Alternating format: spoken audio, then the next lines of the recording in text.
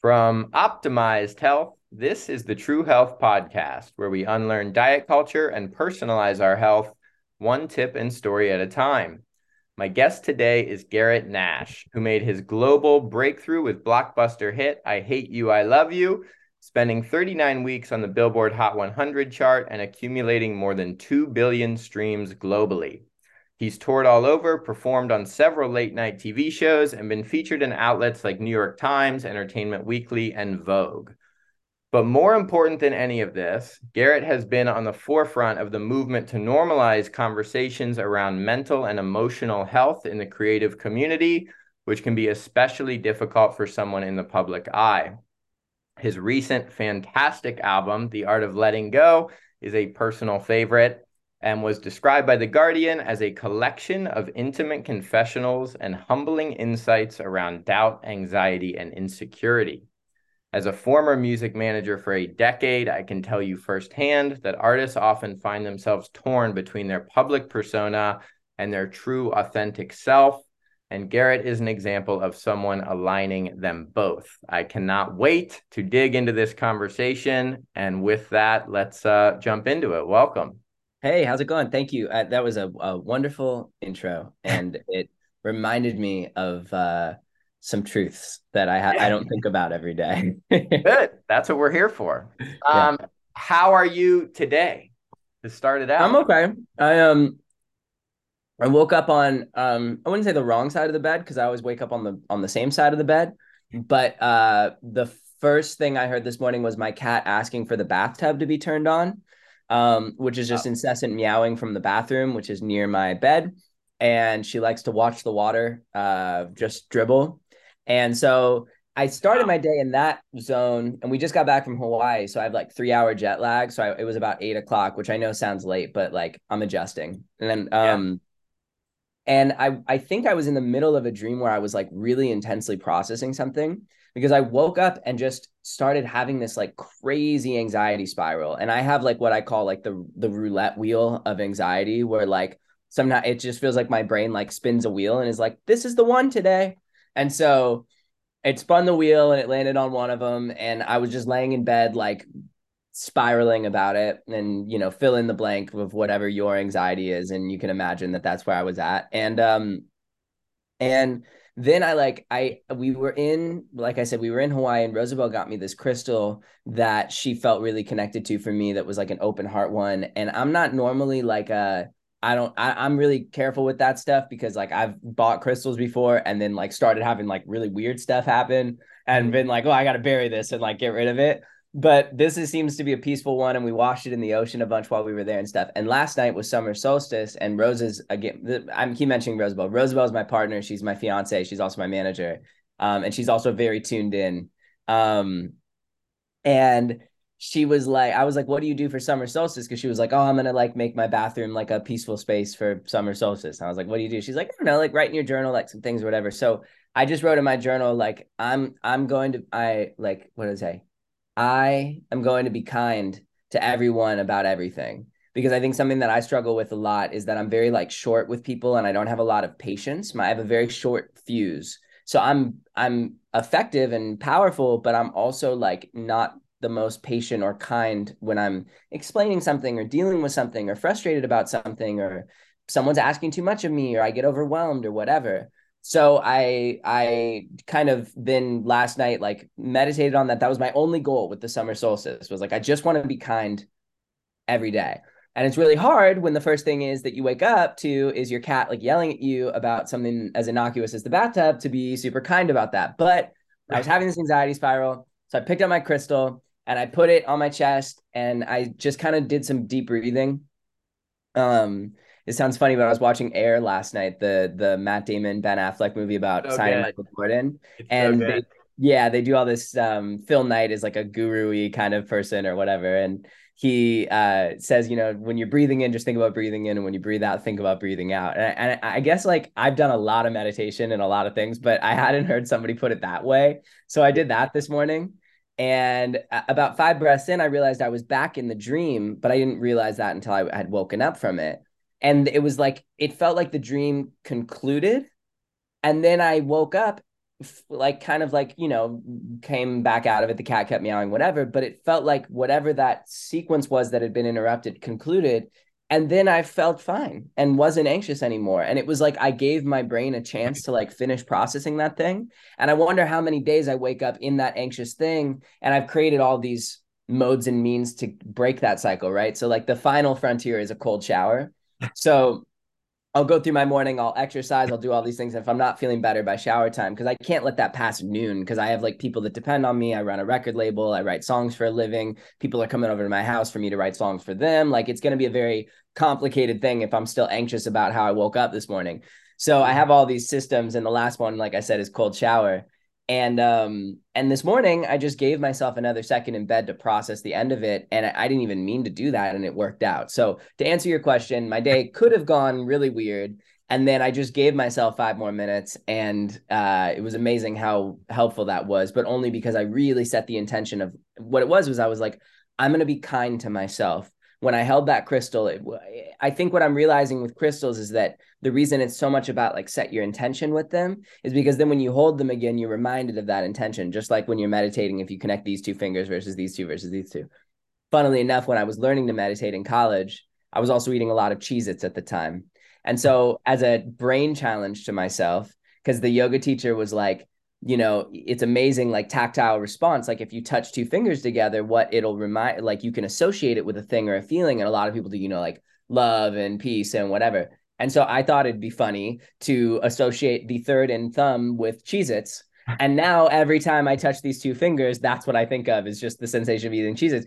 I haven't eaten dairy in 6 years. So it's a really naughty trick that I play on myself, because anytime I'm doing something and these two fingers touch, I immediately am like, oh, I'd like it to eat a Cheez-It. Yeah. It's amazing how simple we are. It's like, I think of the times, like we just have these very simple brains that are way too powerful for what we're capable of. One of my favorite movies is Defending Your Life. It's a 80s, 90s movie where Albert Brooks dies at the very beginning of the movie and goes to this kind of purgatory place where the concept of the film is that they show you movies from your perspective in front of a trial, and you have to defend your life to decide whether you go to the good place or the bad place.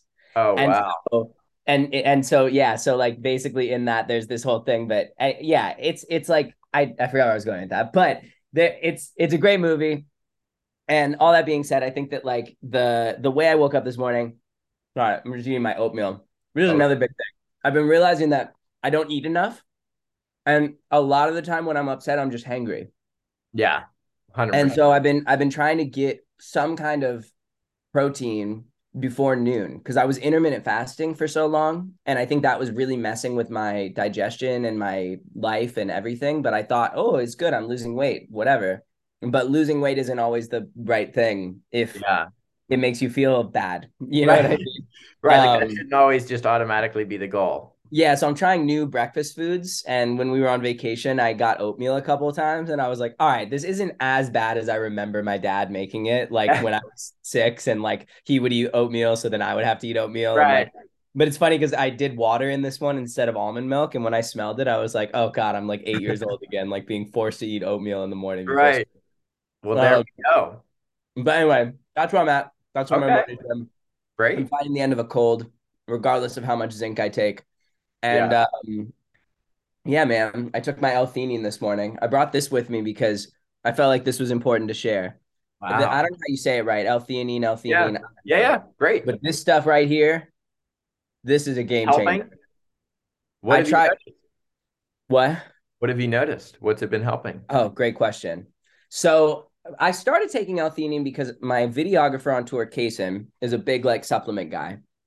And he was like, you got to take L-theanine if you drink coffee, because just for everyone who doesn't know, L-theanine is derived from a tea plant. And the reason that, for example, matcha is a replacement for coffee for people is because it has a lot of this thing in it, L-theanine, that basically makes the caffeine flow really easily in your bloodstream. It opens up all your arteries, your capillaries, your blood vessels, whatever. So I started taking it because I was a big coffee guy. Like I do a Chemex every morning. It was like a beautiful routine I had and whatever, all through the pandemic. And then I had a vocal coach who was like, if you like every day I'd go, we'd basically just be clearing my sinuses. And he would say, what do you do in the morning? And I'd tell him, this is whatever. And at one point I was like, I make a cup of coffee every morning. He was like, why do you need that? Like, what are you gonna go run a marathon? Like, he's like, that's a lot of caffeine. He's like, if you take 2 weeks off of coffee, and he's like, no lessons, 2 weeks, come back 2 weeks after no coffee, and we'll see how your voice sounds. And I had 2 more octaves in my vocal that I didn't have before. Wow, So, really? and my anxiety, like all the meditation I was doing, all this stuff was like dropped to like 50%, then 30%, whatever. So caffeine obviously was not working for me. Yeah. So I stopped taking the L-theanine at that point. But when I started working with this functional health practitioner a couple months ago, who basically ran all these tests on me, it was very expensive. And she was like, you have low B vitamins because I had been vegan for 3 years, and you need more omegas, and you need all this kind of stuff. She was like, do you take L-theanine? And I was like, oh, I used to because I drank coffee. She's like, it's actually a great thing to take regardless of drinking coffee. So I take one first thing in the morning, and then I take one at night with my magnesium. Um, They- and it basically like helps me sleep deeper. It helps me feel less like short fusey during the day. It makes me feel just kind of generally better throughout life's processes that are generally annoying. Yeah. Um, but another way I dealt with that this morning is I just threw headphones on so the cat couldn't yell at me anymore. And I actually had a really peaceful morning. So There we go. Whatever yeah, works. no, Um, man. I love it. So with all that, a couple things already jump to mind. Mm-hmm. Um, First is even just you describing all of that, it seems to me like you are an incredibly self-aware person. Mm, You seem to know yourself very well. yes. Probably for better or worse at times, like it is with most Yeah. people. Has that always been the case, or has that been kind of through lots of self-work?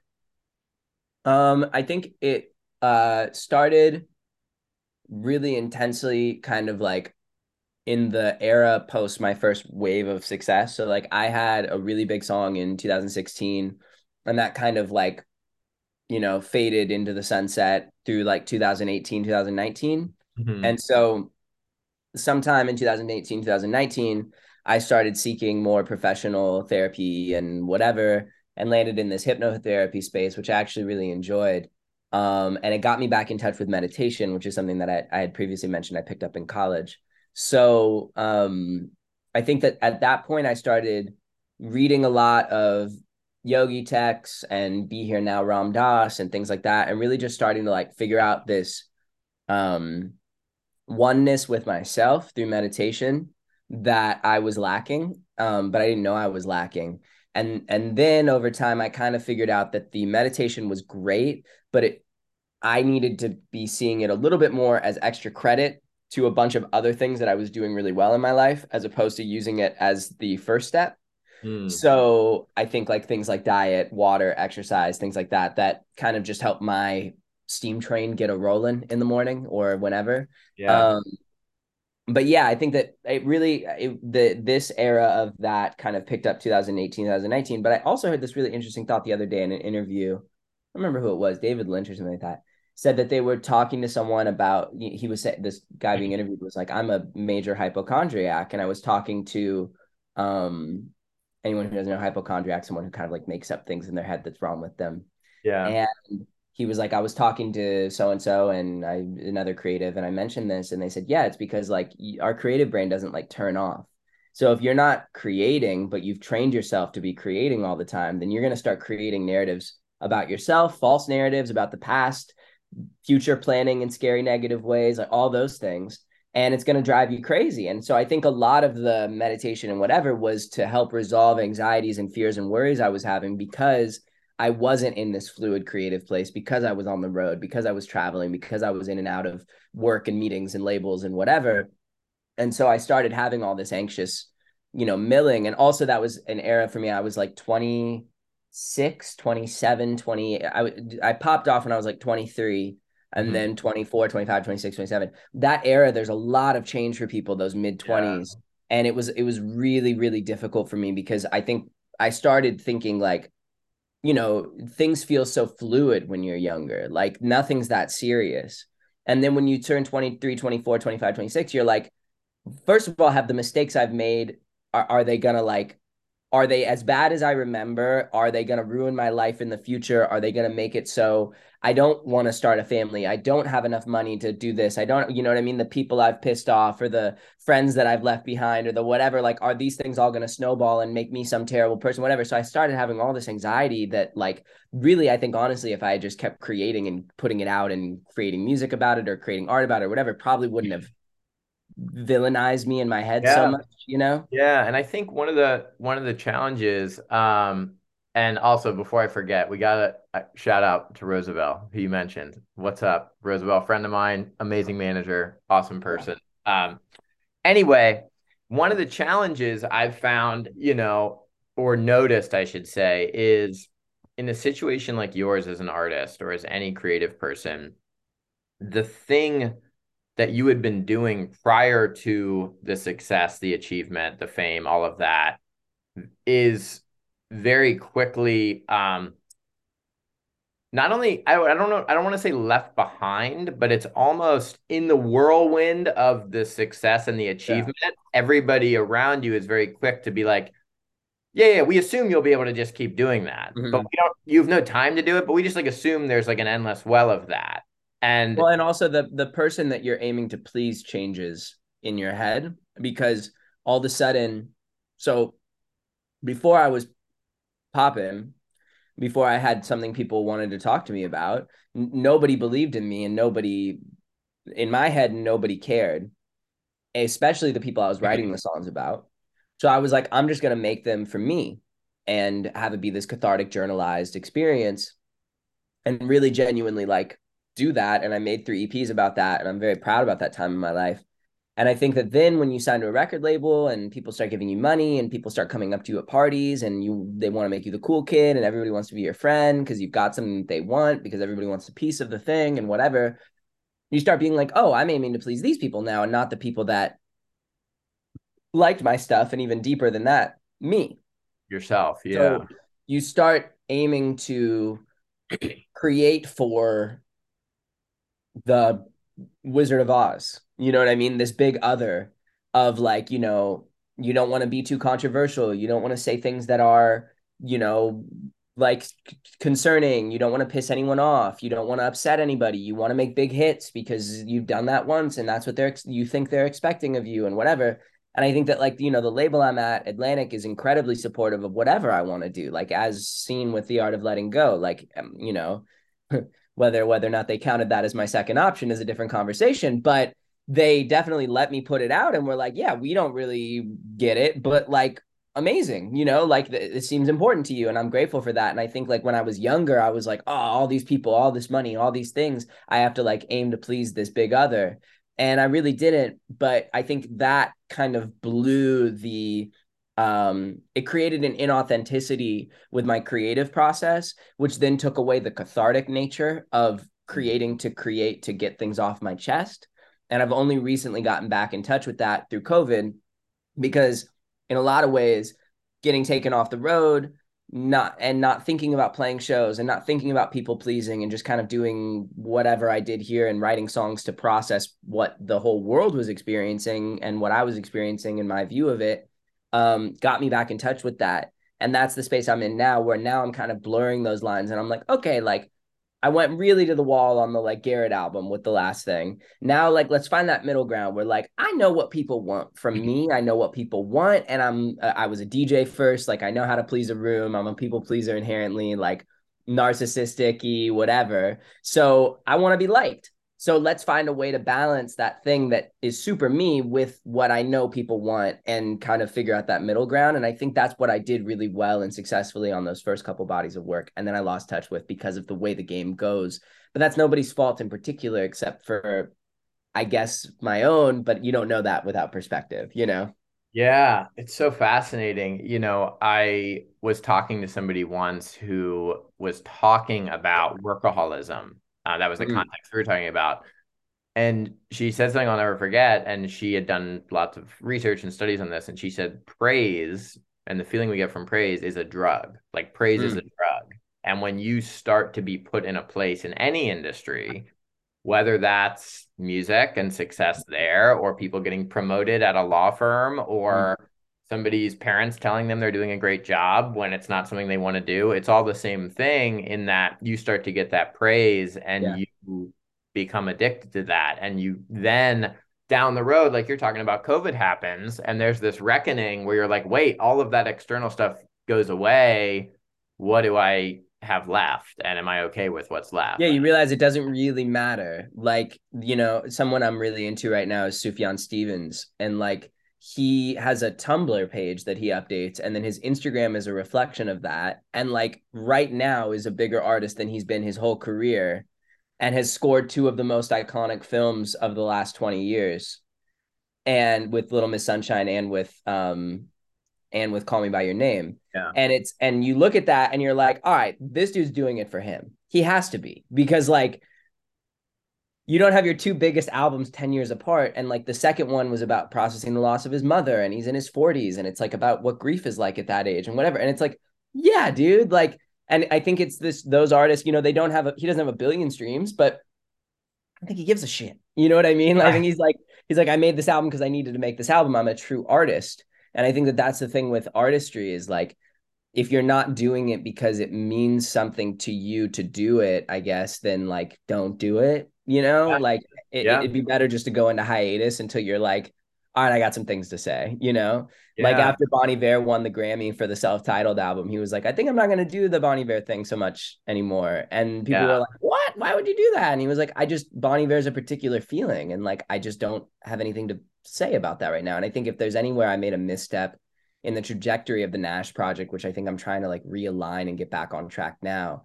it's doing things for the Gnash project because I knew that, or I thought that people wanted a particular thing or whatever. And I think really what people want is for me, I have an incredibly supportive fan base of people who are down for me to make songs that are about my human experience.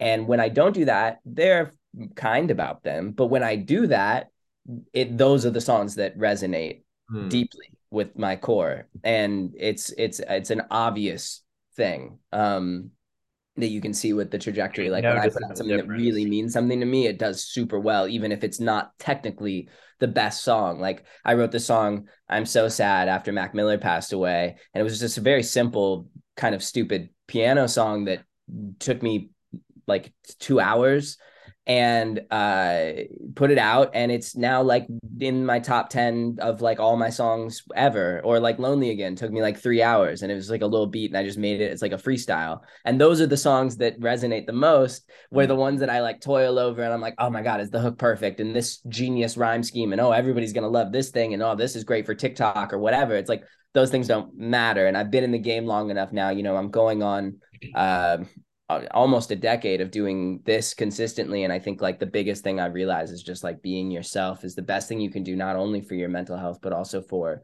your career as an artist.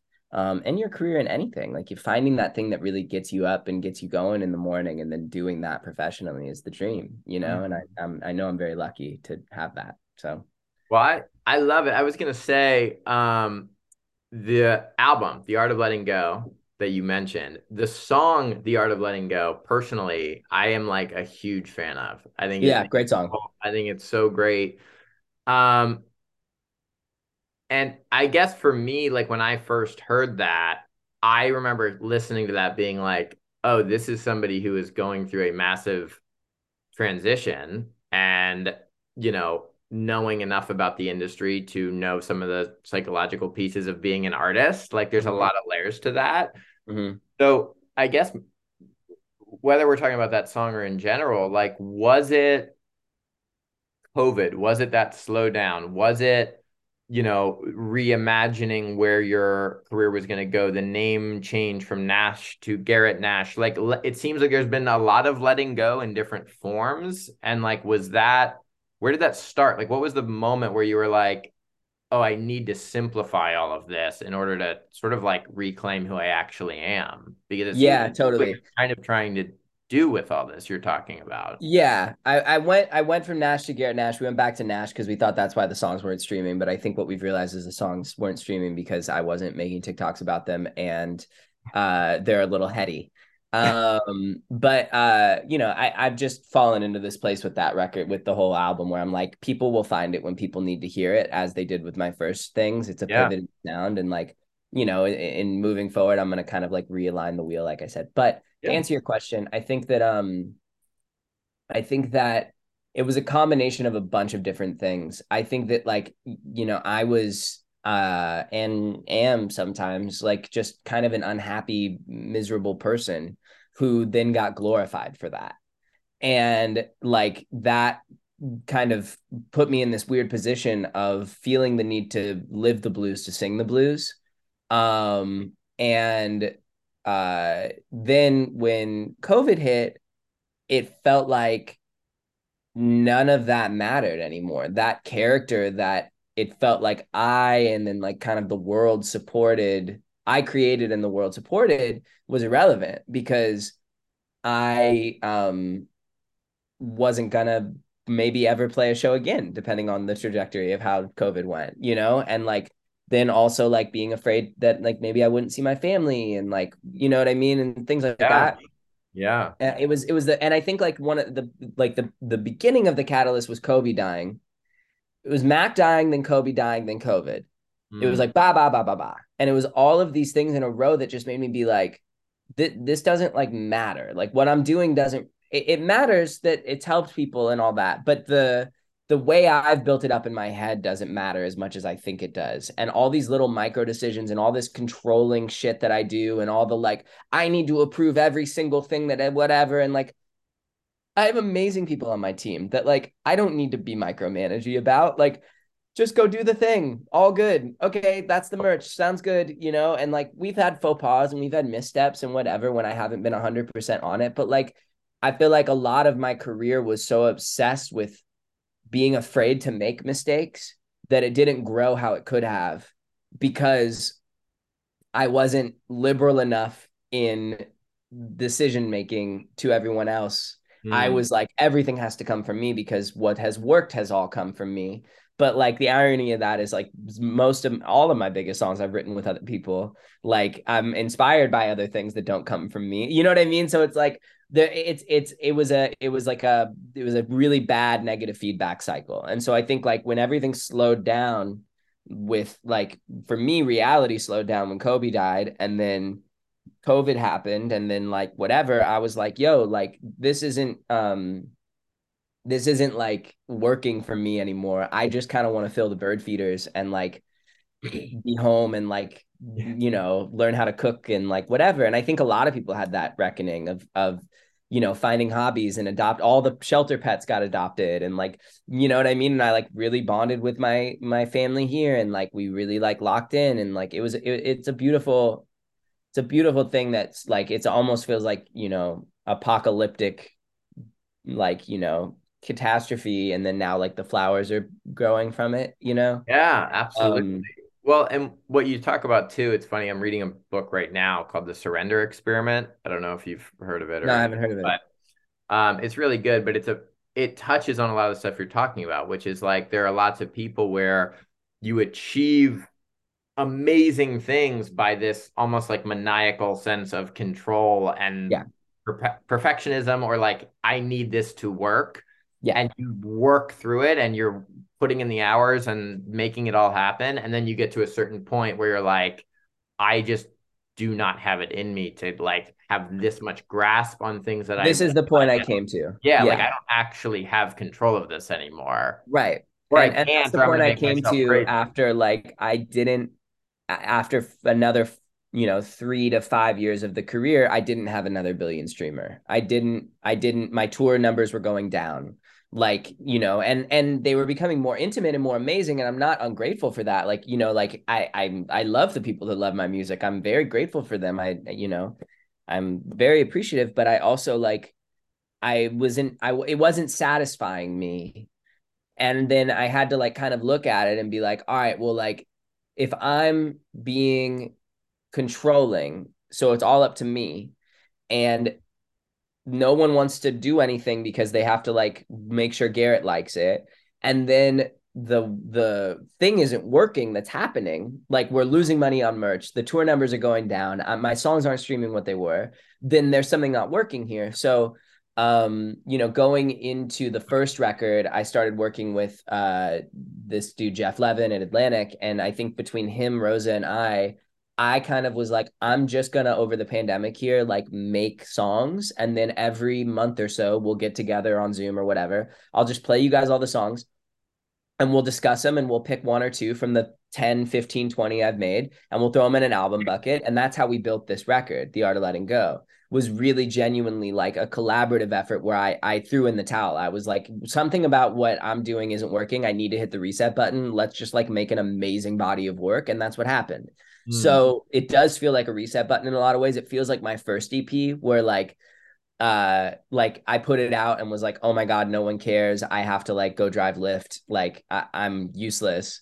Yeah. And then, found Olivia found me. I'll say she covered my first song and then we did that and whatever and everything steamrolled and all built. And I feel like in a lot of ways, COVID gave the time 2020, 2021 gave me this chance to like hit this reset button and be like, do I want to tour all the time? Do I want to just be home? Do I want to create a bunch of stuff? Do I want, you know what I mean? And Yeah.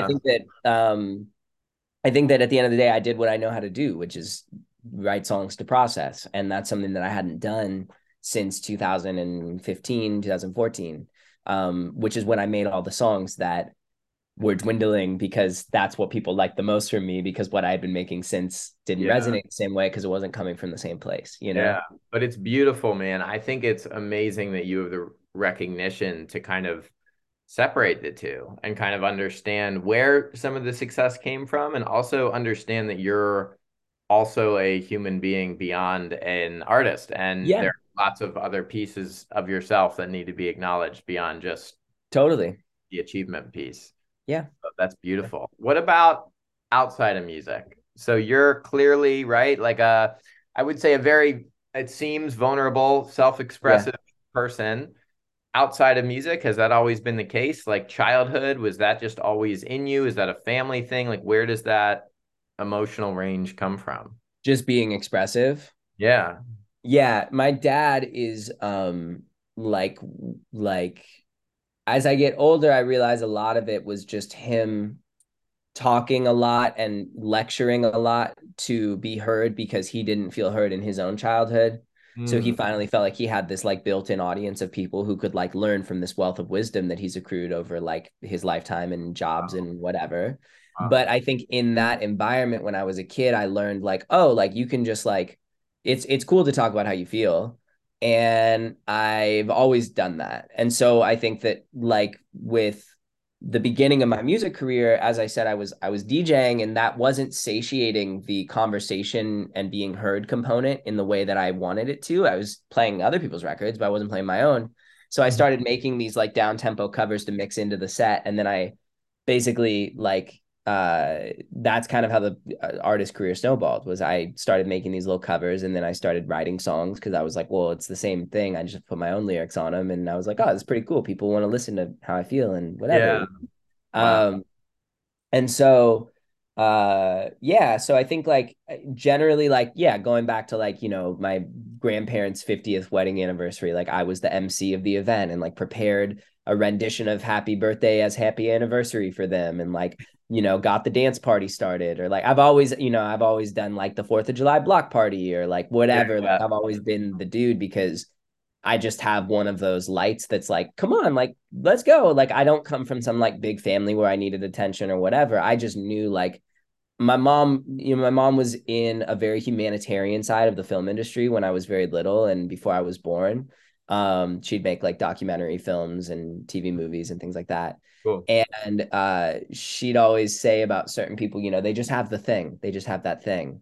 And I think like that kind of got instilled in me. Like I really wanted to have that thing from like when I was really little, because I was like, Yeah. oh, these people are really glorified not only in my house but in this town, in the place I live in. Society seems to circulate because I grew up in LA, so it's like society seems to circulate around these people that have that thing. Right. So like if I have that thing, then like, I should go. so I Yeah. kind of just like made myself this like I'm kind of a big deal cocky character that kind of wanted that attention. And then I really got it. So it worked Like, out. oh, and there it is. It's Yeah, here. but it didn't make me happy. I think I realized that pretty quickly. Like proving the point to everybody I felt like didn't believe in me, and the money and the thing and the whatever, and the relationships and the people and the whatever, none of that really made me happy. Like I wasn't happy for a long time until I was granted this opportunity to hit the reset button. And I feel like only in the last couple of years have I really started to figure out what makes me happy.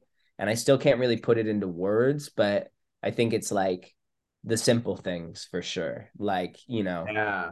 picking a peach from the tree and eating it, and like having like a really good cookie, and like like and these simple things, like feeling accomplished after running up a hill, or what, you know what I mean, like things like Yeah. that.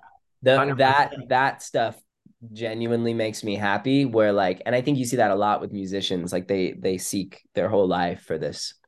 Yeah. I think you I know read something recently that was like, it's interesting to think about that when people are overwhelmed or stressed or overburdened and they have these like fantasies of some sort of like escapism towards their life, they're never fantasizing about having more. They're fantasizing about a simpler life yeah, somewhere off the grid. And that's like yeah, brains automatically, the thing we want is actually much less than what we already have. We just yeah. programmed to chase the thing all the time.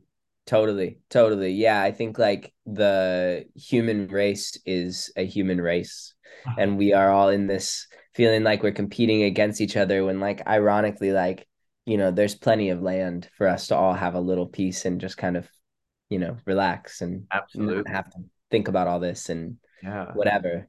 And I think like, maybe it's just the Hawaii glow that I'm experiencing, but I don't think that I don't think it's all that complicated. And I think for years I did, and I bought designer shit, and I did this and I did that and whatever. And I think like I'm at this point now where I'm like, I'm down to live wherever, do whatever. I'm back to that place I was in when I was 20, 21, 22, finishing college, where I was like, if I have $5 to buy a banana and a coffee in the morning, and clean water and a place to sleep, then I'm probably fine. All this other stuff is just complicated, and it just gives me anxiety and stresses me out. My house payment and the vet bills and the fucking, I love all these things and I'm grateful for all these things, but it mostly at this point to me feels like it's for everyone else. It's not really for me anymore. It's for the people in my ecosystem, my partner, my pets, my neighbors, my friends, the gifts, the food, the whatever. Like, if you took, it's like this morning when I put headphones on and just listened to a podcast and walked around doing my chores. Like, it was so easy and so simple because there was nothing else. It was just like, I'm just going to do the laundry now, and then I'm going to make the bed, and then I'm going to walk the dog, and then I'm going to do this. And all of a sudden it was over. Where like normally that's like this long, laborious, I'm procrastinating, I'm whatever. Because it was just like simple things, do the little things, all good. I relate to that so much where it's Yeah. just this feeling of like, wait, this is great and everybody leave me alone. I don't actually Yeah. need any of this. Yeah. It's very caveman. Yeah. Um, wow. What about so through these years, right? Like looking at a lot of the self work you've done, right? Mhm. The mental health work, all this kind of stuff. What are some tools? Like what are some go-to things that really work for you today when you do feel anxious, when you do feel stressed or anything else that comes with it? Like do you have go-to practices or thoughts or kind of modalities that work for you?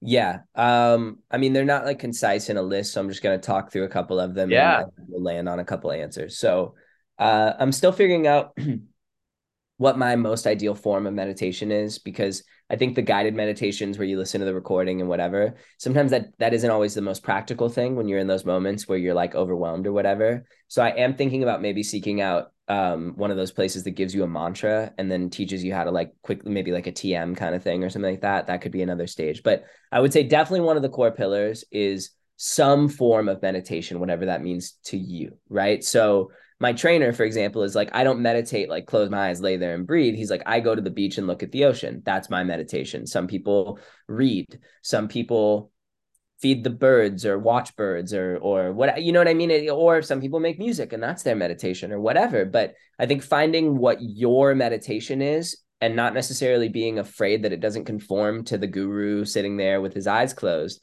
is really, really important to overall well-being, because it just gives golf for people is meditation, tennis, sports, exercise, like whatever, finding that thing, that pottery, that thing that helps you go into flow state and zone everything else out and be like, I'm here now.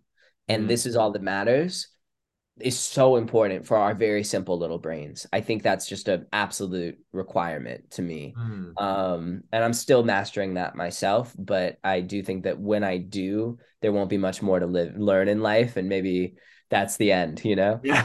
Um, I think that's why people have these coming to light moments on their deathbed, because they're realizing, oh my God, I get it. It's just this simple, you know? It's just Yeah. love and Yeah. light and Well, and I think with meditation especially, like there are a lot of people, anything wellness related, mental health, physical health, anything, they're immediately overwhelmed and intimidated because there's so much misinformation, or they sure. see wellness influencers or whatever talking about this really crazy stuff, and they're Yeah. like, I'm not that person. And I think Yeah. meditation, people need to just recognize that meditation can be different things, and it doesn't Yeah. have to be sitting on a mountain for 2 hours every morning, because nobody No. has time for that anyway, No, it can be so first thing when you wake up. The extra 5 minutes I took to help reset the dream could be my meditation for the day. It most likely will be. I got like a little personal trampoline and I jump on that 100 times when I think of it. That could be meditation for someone. Like it's really just whatever it is that works for you, and it could change every day. But just taking a couple minutes, 1 minute, 5 minutes, everybody has, 2 minutes in a day to just do something for you is so important, because I think so many people live these lives of like, serving and servicing the rest of everyone. And when you're just doing it for you, it's so obvious. It's so simple. Like when I threw the headphones on this morning. yeah. Another thing is good water intake. I definitely notice the days I'm dehydrated, things get a little complicated. And with that, I would say diet is so important. Like I'm just learning over the last couple months, like getting proper protein and like, making sure going and doing some blood work and getting your levels checked and whatever. And all that stuff's great. But like, it's accessible online. You can learn what works for you pretty quickly. And I think that like most people are just protein deficient and B vitamin deficient and all these things, that magnesium is so important. Like these things that are just overlooked in society, that people are, doing, taking whatever for to pop an Advil for a headache, as opposed to, oh, maybe you're a little low on sodium or whatever. Like really listening to your body, and then seeking those answers is really important.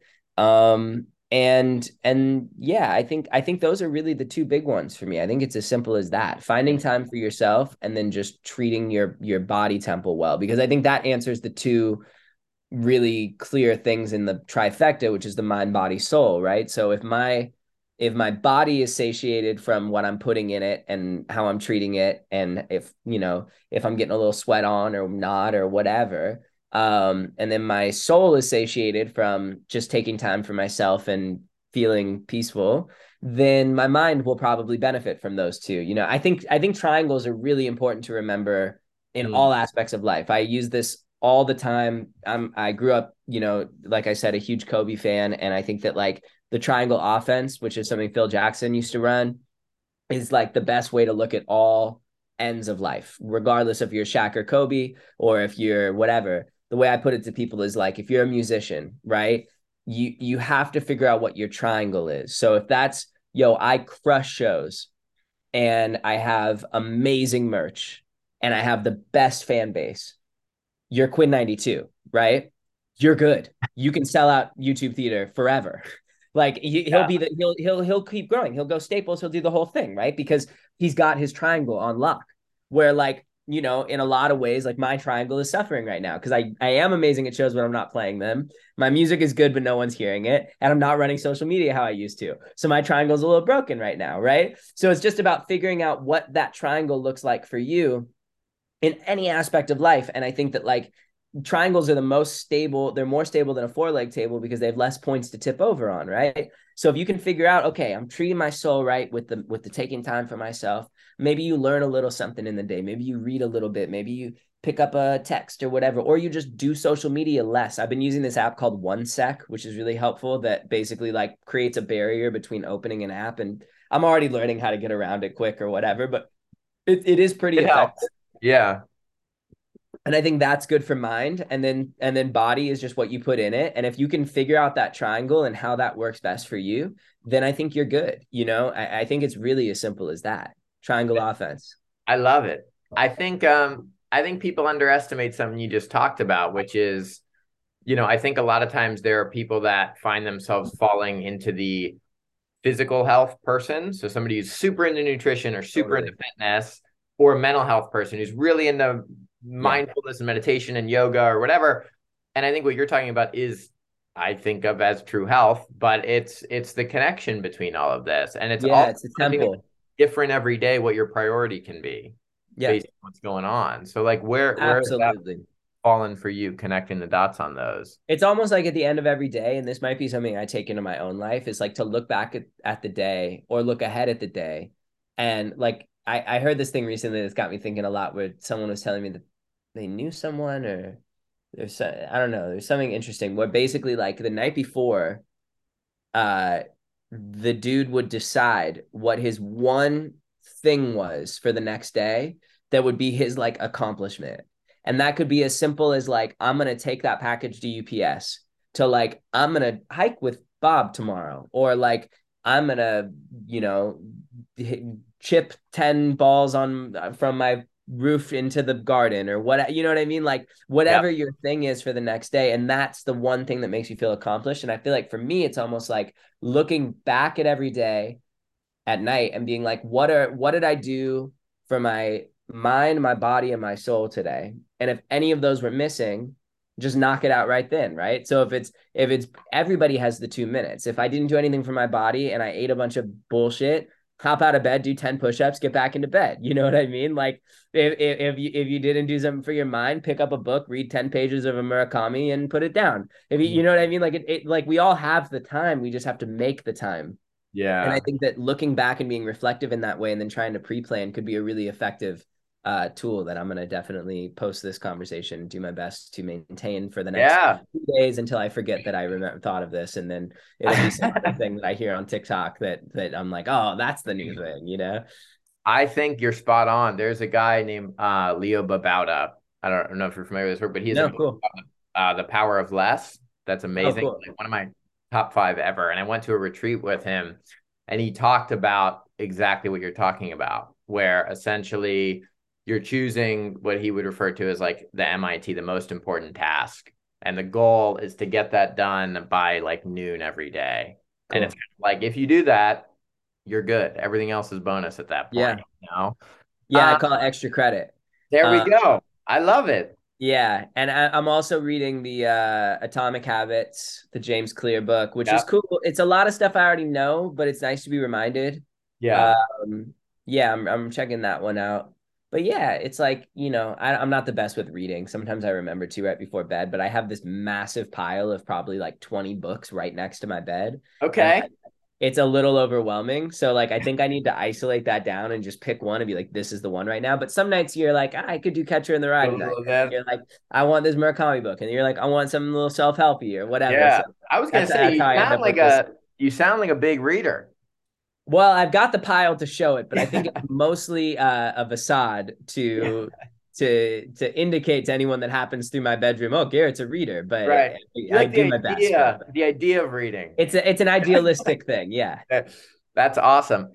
What about fitness? What about physical health? Talk to me about what Yeah. I've worked with so many people on the health coaching front, but even when I was going through my own, health journey and weight loss and all this kind of stuff, I found that how I fell in love with exercise and fitness was noticing the mental health benefits, the stress relief, the break in the day from being there for everybody else.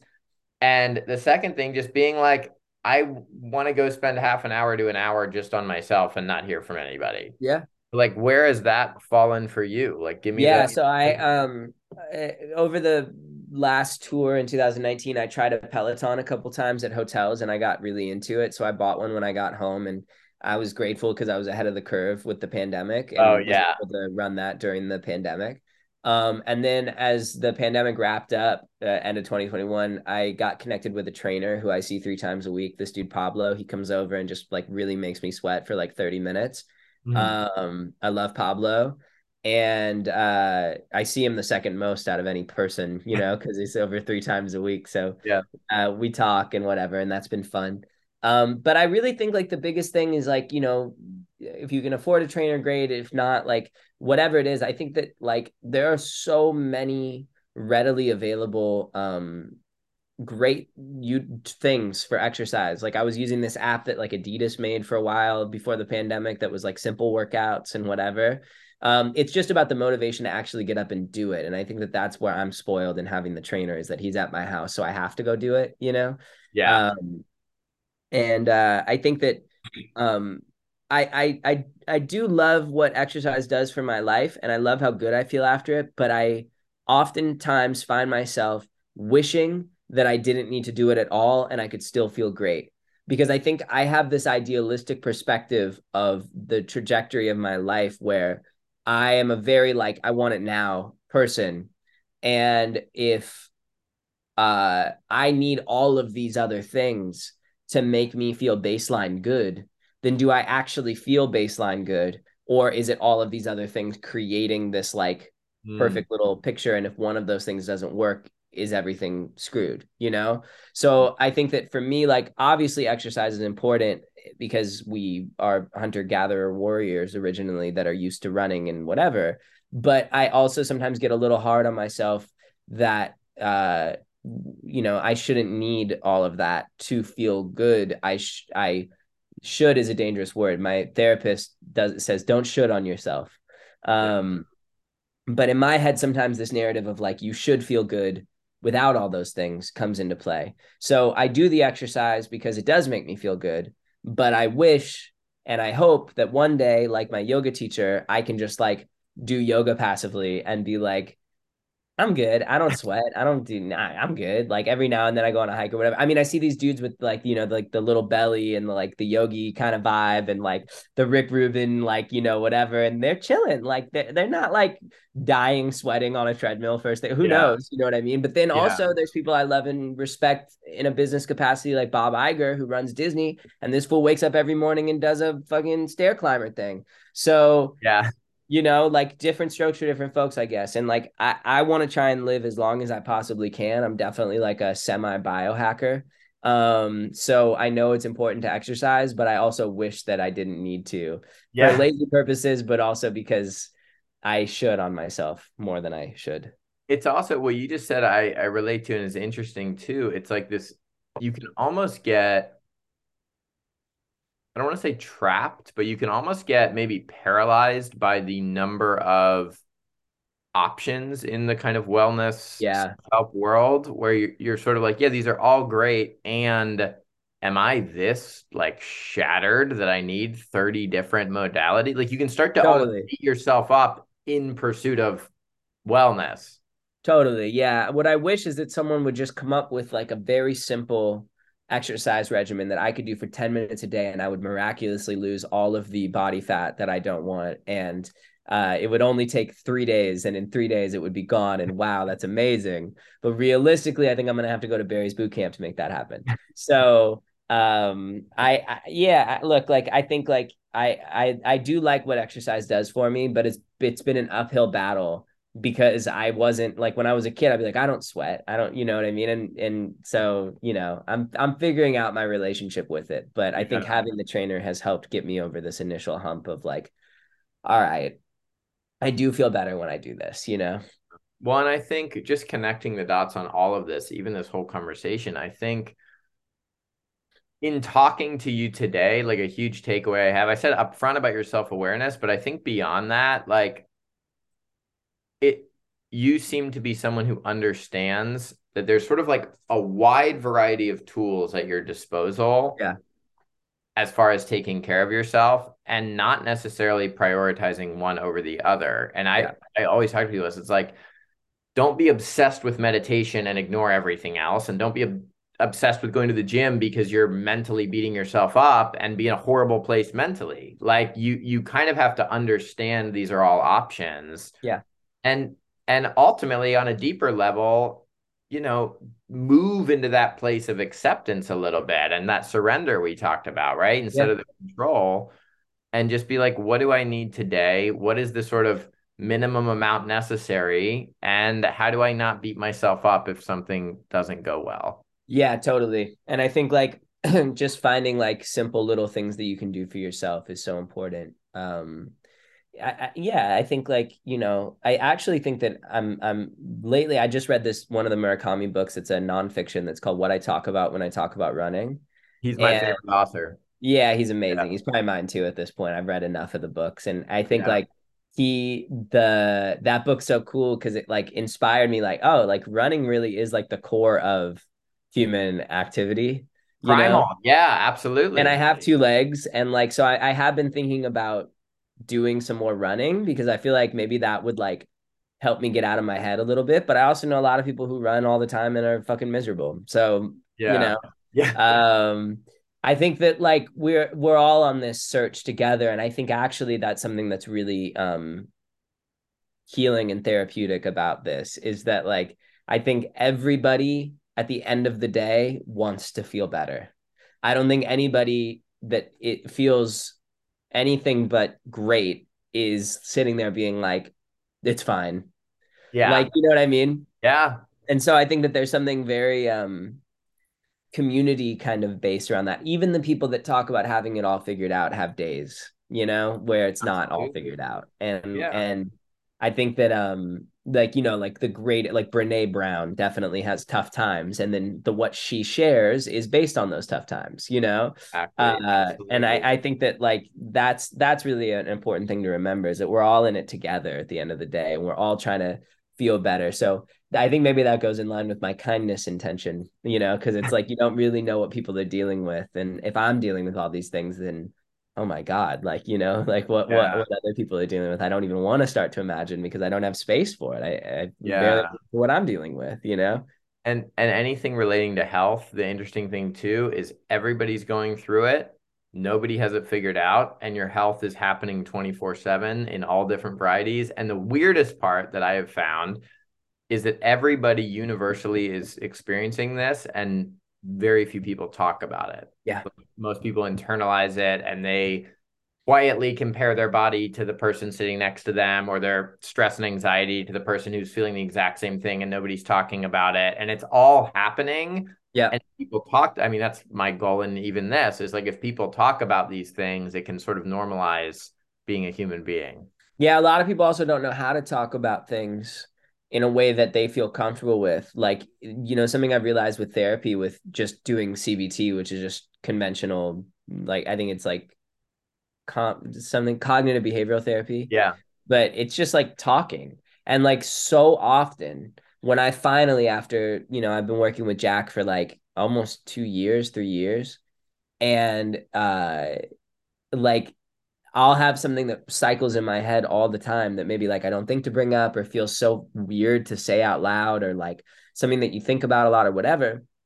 When I finally muster the courage to say it out loud, that thing usually goes away and I don't worry about it so much anymore.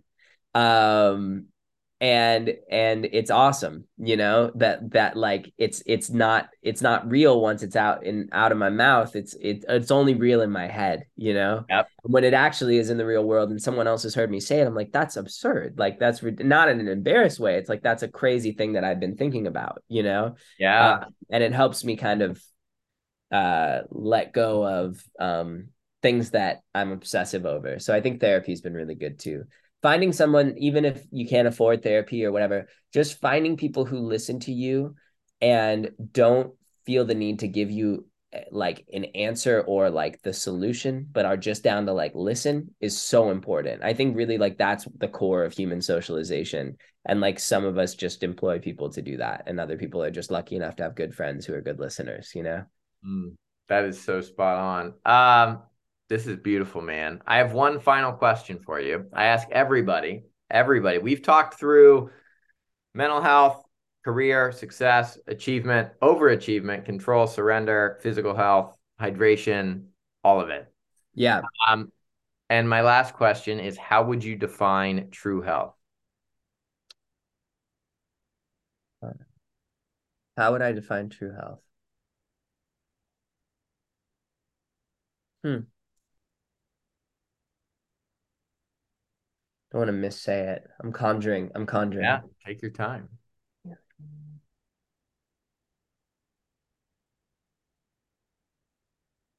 I would say true health to me is not necessary. It's not about feeling your best. And it's definitely not about feeling your worst. It's just about feeling and being aware of what you're feeling and being in tune with that amongst yourself. There's all this pressure in society to be your absolute best all the time and be this super crusher, whatever. And there's this huge community online and in the world of like, I feel my worst. Things are horrible, negative, shit talking, negative comments, whatever. And I think that middle ground of just being like, I don't necessarily feel my best. I don't necessarily feel my worst. I'm just in tune with how I'm feeling. That's enough. We need to give ourselves credit for that, to know, okay, that's how I feel. And then you can start to figure out, well, why do I feel like that? Oh, okay, well, maybe I need to do whatever. And I think that that really to me is the center of true health. And the times where I do that, where I don't feel that pressure to feel my absolute best, and I don't, and I'm not at my absolute lowest worst, I'm able to, and I do feel that like, okay, I'm feeling something. What am I feeling? Okay, this thing. All right, why?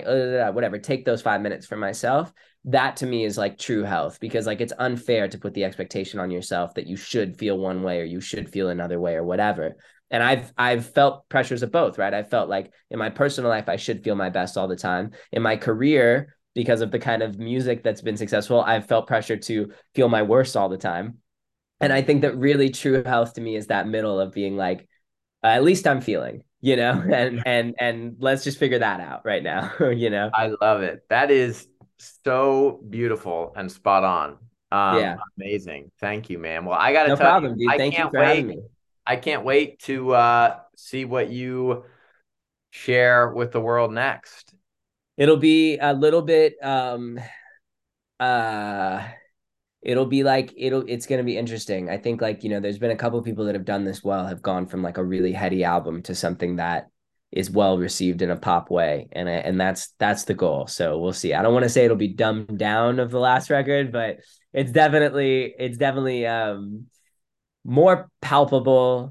Uh, Honestly, what I'm doing is I'm only gonna use songs that my mom really likes, because my I love mom it. has a really, really clear taste palette on not necessarily my best work, but what is the most relatable and acceptable and conventional.